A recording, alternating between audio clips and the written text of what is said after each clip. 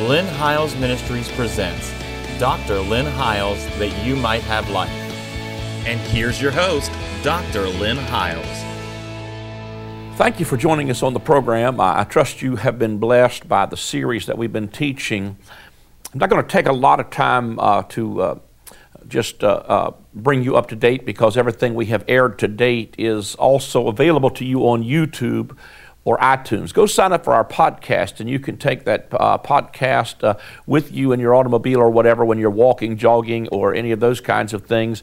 And you can listen to the audio from these programs, or you can go back to the YouTube channel and watch them at any time that you can. We've been teaching, I think, for something like 60 weeks on the book of Revelation. We are coming right now to the 8th chapter, and you know, the more I try to quickly go through this and not belabor it, the more stuff opens to me, and we really feel like it's been the mind of the Lord for us to be able to at least capture on video and audio some of the things that we have been sharing for years from the book of Revelation. As you can tell, we're probably sharing maybe from a very different viewpoint than you have heard before, and we really aren't trying to be in conflict with anybody else, but all we can do is teach what we believe God said to us, and then you've got the prerogative to search it, to study it, to see whether these things are so. One of the main thrusts that we have shared with you is that when John writes this book of Revelation, he writes it to 7 churches that are really in Asia. This was probably the most pivotal group of people in human history, because they were in this critical period of time and this season when they were literally coming to the very end of an old covenant, as it was literally what the writer of Corinthians said, that was fading away. It was slowly but surely but gradually fading away, which would find its culmination in the destruction of the temple and the fulfillment of the prophecy that Jesus gave in Matthew 24 when he was standing at all the beautiful buildings of the temple, and he said, "Do you see all these things? Not one stone to be left upon another." The context of that was that Jesus was talking about the temple complex, and he was talking about that generation. He makes several statements. We've already went over and over and over on these statements, but several time statements. He says, Matthew 24, verse 34, this generation will not pass till all these things have been fulfilled. And then the writer of the book of Revelation gets a hold of that. He says, these things are about to shortly come to pass, and they which pierced him will look upon him. And behold, he comes with clouds, and every eye will see him, and they which pierced him will look upon him. It had to have some relevance to the people that pierced him in the first century, and especially when he says to them, behold, I come quickly. And you know, in the end of the writings of Daniel would say, or the Spirit of the Lord would say to Daniel, seal up the words of the prophecy of this book, for this is for distant futures, for the time of the end. And then John would write the book of Revelation, and the Spirit would say to him, don't seal this book up, for the time is at hand. And what we have laid out, and I think we've given you at least a fair argument about the fact that it is not dealing with the end of time, but it is dealing with the time of the end.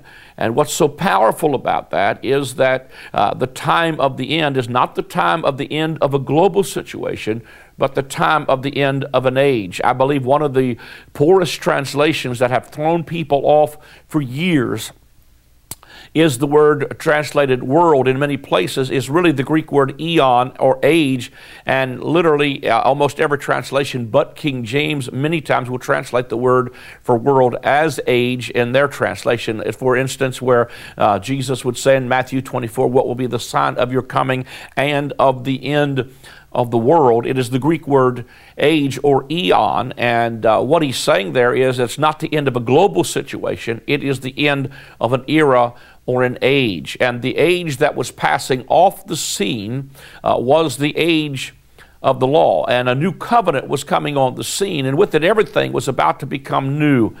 It's just so powerful. Once you see this, you can't unsee it. It's just so absolutely there in the Scripture.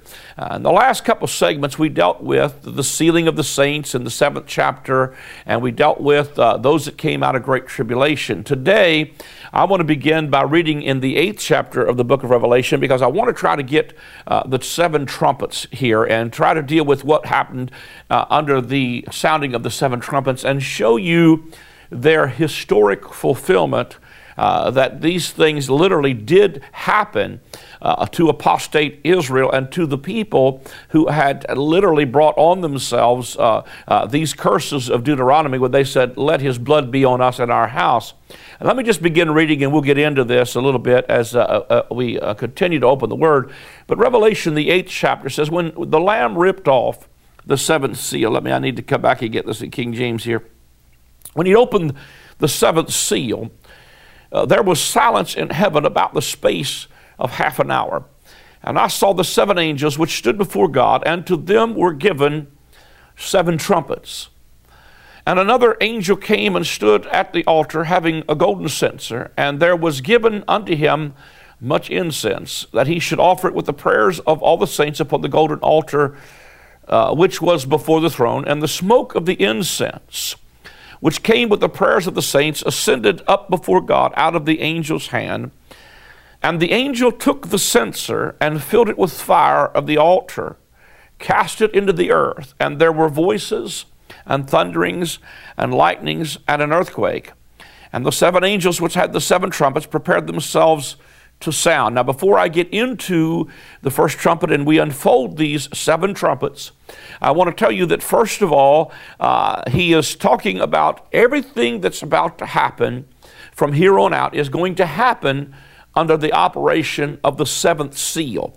So when you start to see this thing as it moves forward, everything, 7 trumpets, give way to 7 vials of blood, 7 plagues that are poured out, but all of them are happening at the 7th seal. So some of this I don't see as being so much chronological as it is like perhaps looking through maybe a kaleidoscope where you would be seeing a lot of the same pictures just from a different angle. Especially if you would lay side by side on a chart the trumpets and the vials, you would see such similarities that it would almost astound you. But he's sounding 7 trumpets. Now, one of the things that I want to say about these trumpets is, first of all, there was, before anything happened, there was silence in heaven for about the space of half an hour. And, and when I did some research on this, what I began to look at was that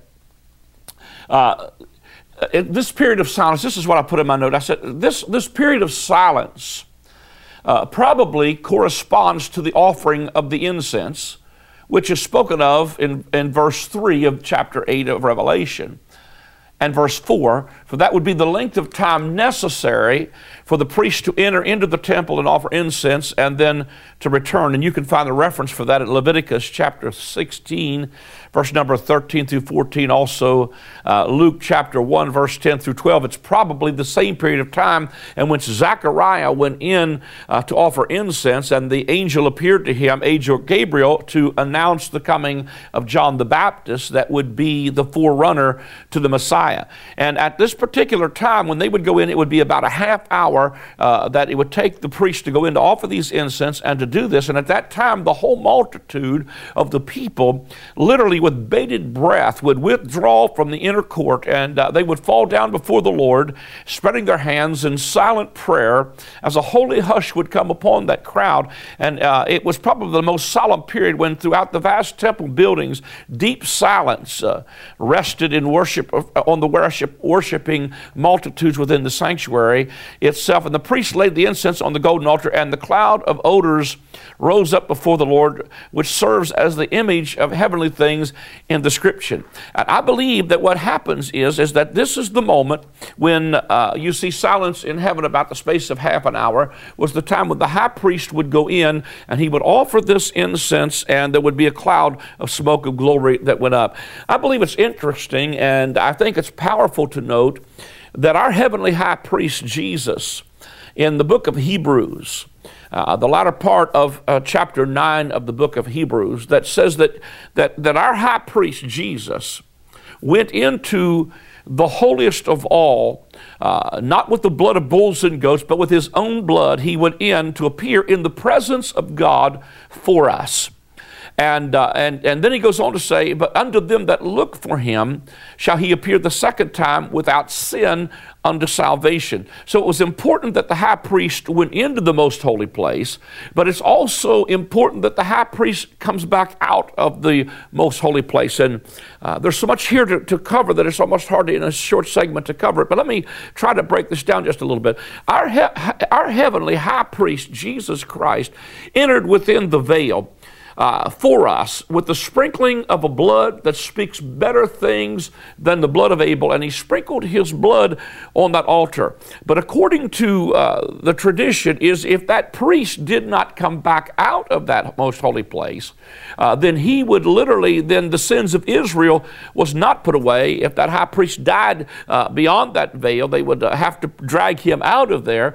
But if he came back out, that meant God accepted their sacrifice and that their sin had been put away.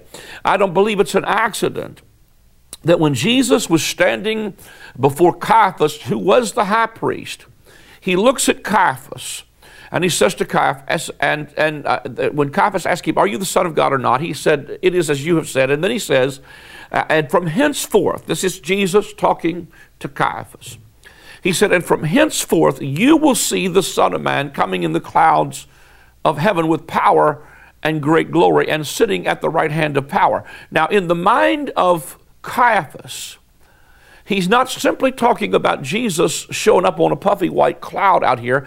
In the mind of Caiaphas, Caiaphas knew that he was talking about the glory cloud that would come up off of the altar as a result of the incense offering and the glory cloud coming up from that mercy seat. And what Jesus was simply saying to Caiaphas is, you're going to see me sitting at the right hand of power because I am that glory cloud that will manifest over the mercy seat. But you see, if he does not come back out, then the sin was not put away by the sacrifice of himself. I submit to you that during the sounding of these 7 trumpets, and especially by the conclusion of the 7th trumpet, which is the last trump or the sounding of the shofar, Jesus has come back out of the most holy place to put away sin and to show that not only is there a salvation, if you read scriptures, for instance, where he talks about there is a salvation ready to be revealed in the last time, that he wasn't talking about this time. He was talking about a salvation that was ready to be revealed in that last time, or those last days of the closing days of the age of the law. It is what Jesus meant when he said, lift up your heads, for your redemption draweth nigh.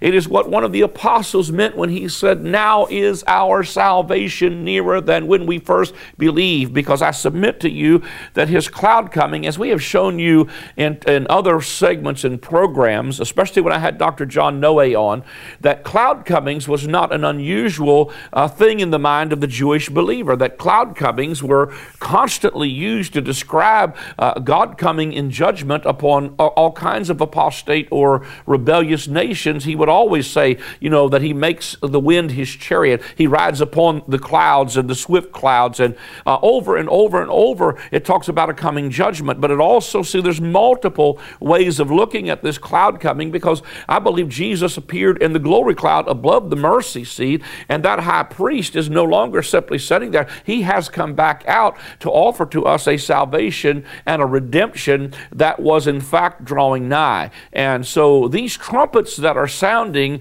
they're not unusual to the mind of the Jewish believer, because they were the sounding of the trumpets of literally the festival or the Feast of Trumpets. We'll get into that a little bit more as we go forward.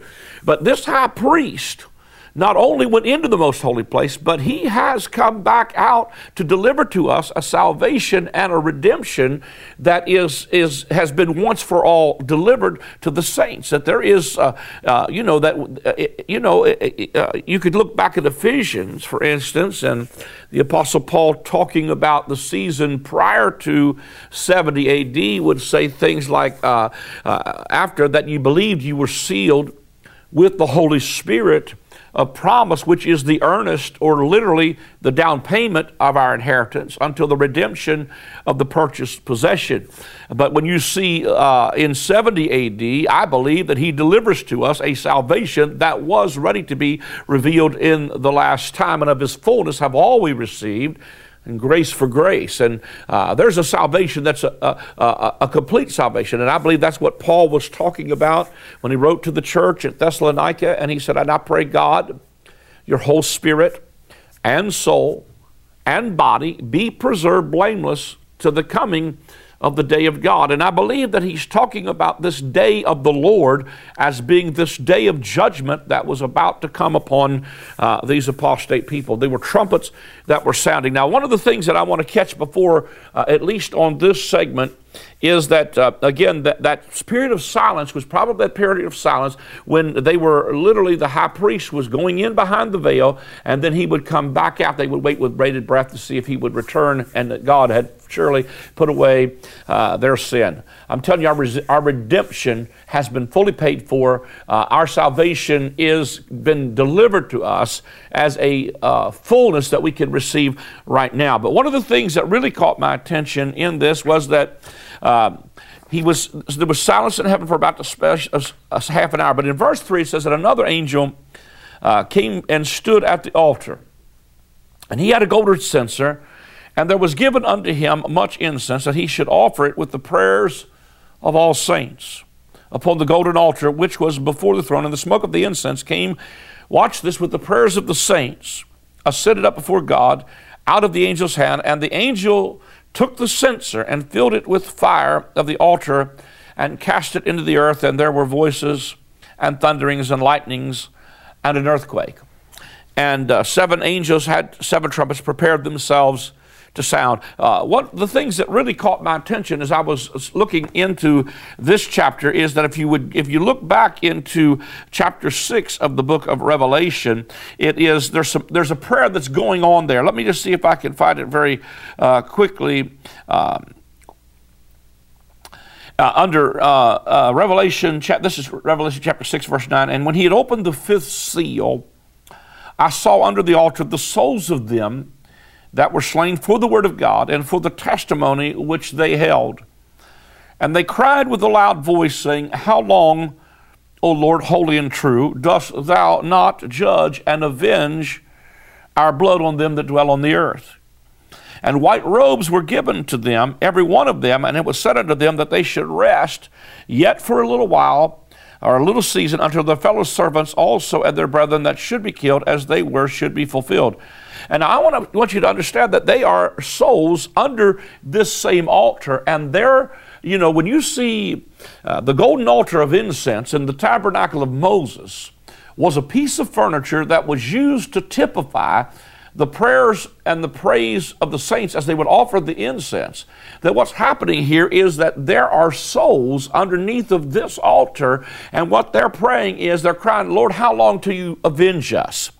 And so I submit to you that when you get over here into the 8th chapter, and there are the prayers of the saints that are being offered on this golden censer, and these saints are praying, how long till you avenge us? And so their cries are coming up before God on this golden incense, and the angel takes this censer. In other words, he is finally answering the prayers of all of these saints that are under the altar, saying, how long till you avenge us? And he tells them in the 6th chapter of Revelation, rest for a little while. There's some others that are about to be killed like you were, but then you're going to be avenged. I can't help but think about where the Apostle Paul would write, and he said to them, I believe it was in the book of Thessalonians, he said, it is a righteous thing with God to recompense trouble to them who trouble with you. And he goes on to say, let me quickly see if I can grab this for you also. In Matthew, the 23rd chapter of the book of St. Matthew, this is in fulfillment of what Jesus, he's prophesying a bunch of woes, and he's prophesying to these Pharisees, scribes, hypocrites, and you that make clean the outside of the platters of the outside of the sepulchres, and you garnish the sepulchres of the saints. And he says in verse number 27, this is Matthew 23, woe unto you, scribes and Pharisees, hypocrites, for you are like whited sepulchres, which indeed appear beautiful outward, but within you're full of dead men's bones of all uncleanness. Even so you also outwardly appear righteous unto men, but within you're full of hypocrisy and iniquity. Woe to you, scribes and Pharisees, hypocrites! You build the tombs of the prophets and garnish the sepulchres of the righteous, and say, if we had been in the days of our fathers, we would not have been partakers with them in the blood of the prophets. Wherefore you be witnesses unto yourselves that you are the children of them which killed the prophets. And then he tells them, fill you up in the measure of your fathers. In other words, go ahead and fill the cup of wrath completely up, because you are a witness to yourself that you're the children of those who have killed the prophets and stoned them that are sent to you. And then he says to them, you serpents, you generation of vipers, how can you escape the damnation of hell? Wherefore, behold, I send you prophets and wise men and scribes, and some of them, watch this, you will kill and crucify. Some of them you'll scourge in your synagogues and persecute them from city to city. Here's a powerful verse, and I want you to see this. That upon you may come all the righteous blood shed upon the earth, from the blood of righteous Abel unto the blood of Zacharias, son of Barachias, whom you slew between the temple and the altar. But look at this verse. Verily I say to you, all these things shall come upon this generation. I submit to you that the trumpets and the catastrophes that are about to follow with the sounding of these trumpets in the book of Revelation are not some future people, but it is dealing with the people that Jesus said would be that generation who witnessed unto themselves that they were in fact the ones who killed the prophets and stoned them that were sent to them, that upon that generation would come all those woes that he was prophesying in Matthew 23. He prophesies several woes in these trumpets as these trumpets begin to sound. I submit to you, though, they're the woes that come upon this generation, because even when Jesus was about to be crucified, last but not least, the owner of the son of the vineyard comes and they kill the owner of the son, or they kill the son of the owner of the vineyard. And the scripture said, what do you think is going to happen to those wicked husbandmen? And they said, when Jesus was standing before Pilate and all the judges being condemned to death, they literally made this covenant agreement. Let his blood be on us and our children. I submit to you that the catastrophes that are about to unfold in the book of Revelation under trumpets and vials are the pouring out of those judgments and curses that they in fact had invoked upon themselves. And then Jesus rears back in verse number 37 and says, O Jerusalem, Jerusalem, thou that killest the prophets and stonest them which are sent unto thee, how often would I have gathered thy children together, even as a hen gathereth her chickens under her wings, and you would not. For your house is left to you desolate. For I say unto you, you shall not see me henceforth, till you shall say, blessed is he that comes in the name of the Lord. I'm telling you that upon that generation, the prayers of these saints that are under the altar, that are crying, how long, Lord, till thou dost avenge us, are the martyrs and the people from the blood of righteous Abel to blood of Zacharias, that God said all of that has heaped up. Fill up this cup then, or the measure. The cup is almost completely full because it has mounted up from the blood of Abel to the blood of Zacharias, and now ultimately the blood of Jesus. And all of the martyrs who have led up to even what occurred in 70 AD were under the altar at that time, awaiting the days of the vengeance of our God. That Luke prophesied that these days that were coming in 70 AD, these are the days of vengeance of our God, a tribulation such as was not since the world began or would ever be again. I think it is incredible also to note that once again, this is happening to this people as a result of these prayers that have been prayed. All of these times, God was about to answer their prayer and say to them, it's a righteous thing with God to recompense trouble to them that trouble you. And you who are troubled, rest with us when the Lord Jesus shall be revealed from heaven in flaming fire, taking vengeance on them that know not God, because our testimony among you was not believed. And he's declaring that out of the book of Thessalonians. And so all of this stuff is about to break loose with the sounding of these trumpets. Yet the sounding of these trumpets with this blast of the shofar horn, the shofar, if you will, that was a symbol or a signal to them that they still had some space to repent. But if they repented not of their ungodly deeds, as you go and see the book of Revelation, it says they repented not, no matter how bad the plagues got, no matter how bad the famine got, no matter how bad things got, they repented not of their ungodly deeds which they had ungodly committed. And so because they had invoked upon themselves the curses of Deuteronomy and that old covenant, God had to keep his end of the covenant bargain to send all of these judgments upon them. I'm telling you, thank God that this is not something that's out in our future. It's something that occurred to this generation. Jesus sets the time text, and he says all of this stuff will happen to this generation, that upon you will come the blood of all. So all of the coals under the altar are these souls crying out for revenge and for vengeance. And God says, give place to wrath, for vengeance is mine. I will repay, saith the Lord. But he's doing that to people who have literally bound themselves under an old covenant oath and idea. We're about to run out of time, and I trust that this is helping you. Listen, take a moment to call the number on the screen and or to go to our website. You can go to our website and see where we're going to be, future dates, places we're preaching, places we're sharing. Your words of encouragement have encouraged me to go on. If you're watching us and this is blessing you, get behind what we're doing. We do need your help. It takes partnership. It takes our partners to be able to reach around the world with the gospel of the kingdom and with the gospel of grace. And I think this is helping people understand how the gospel of grace fits with some of these end time things. And I believe that it'll help answer some questions about scriptures in the New Testament to talk about wrath, that it's not a coming wrath. It's what occurred as God kept his end of the covenant bargain. But now we are now in a new covenant, one of mercy, grace, and truth. Thank you for joining us in. Join us again next week at the same time. God bless you. For anyone struggling to understand John's writings in Revelation, this book provides true, biblically based answers. Through detailed insights into the letters John wrote to the 7 churches of his day, you will learn how to avoid the mistakes of the early church to overcome today's trials and tribulations. This book will provoke you to thought and dialogue, bringing greater clarity and revelation of Jesus Christ.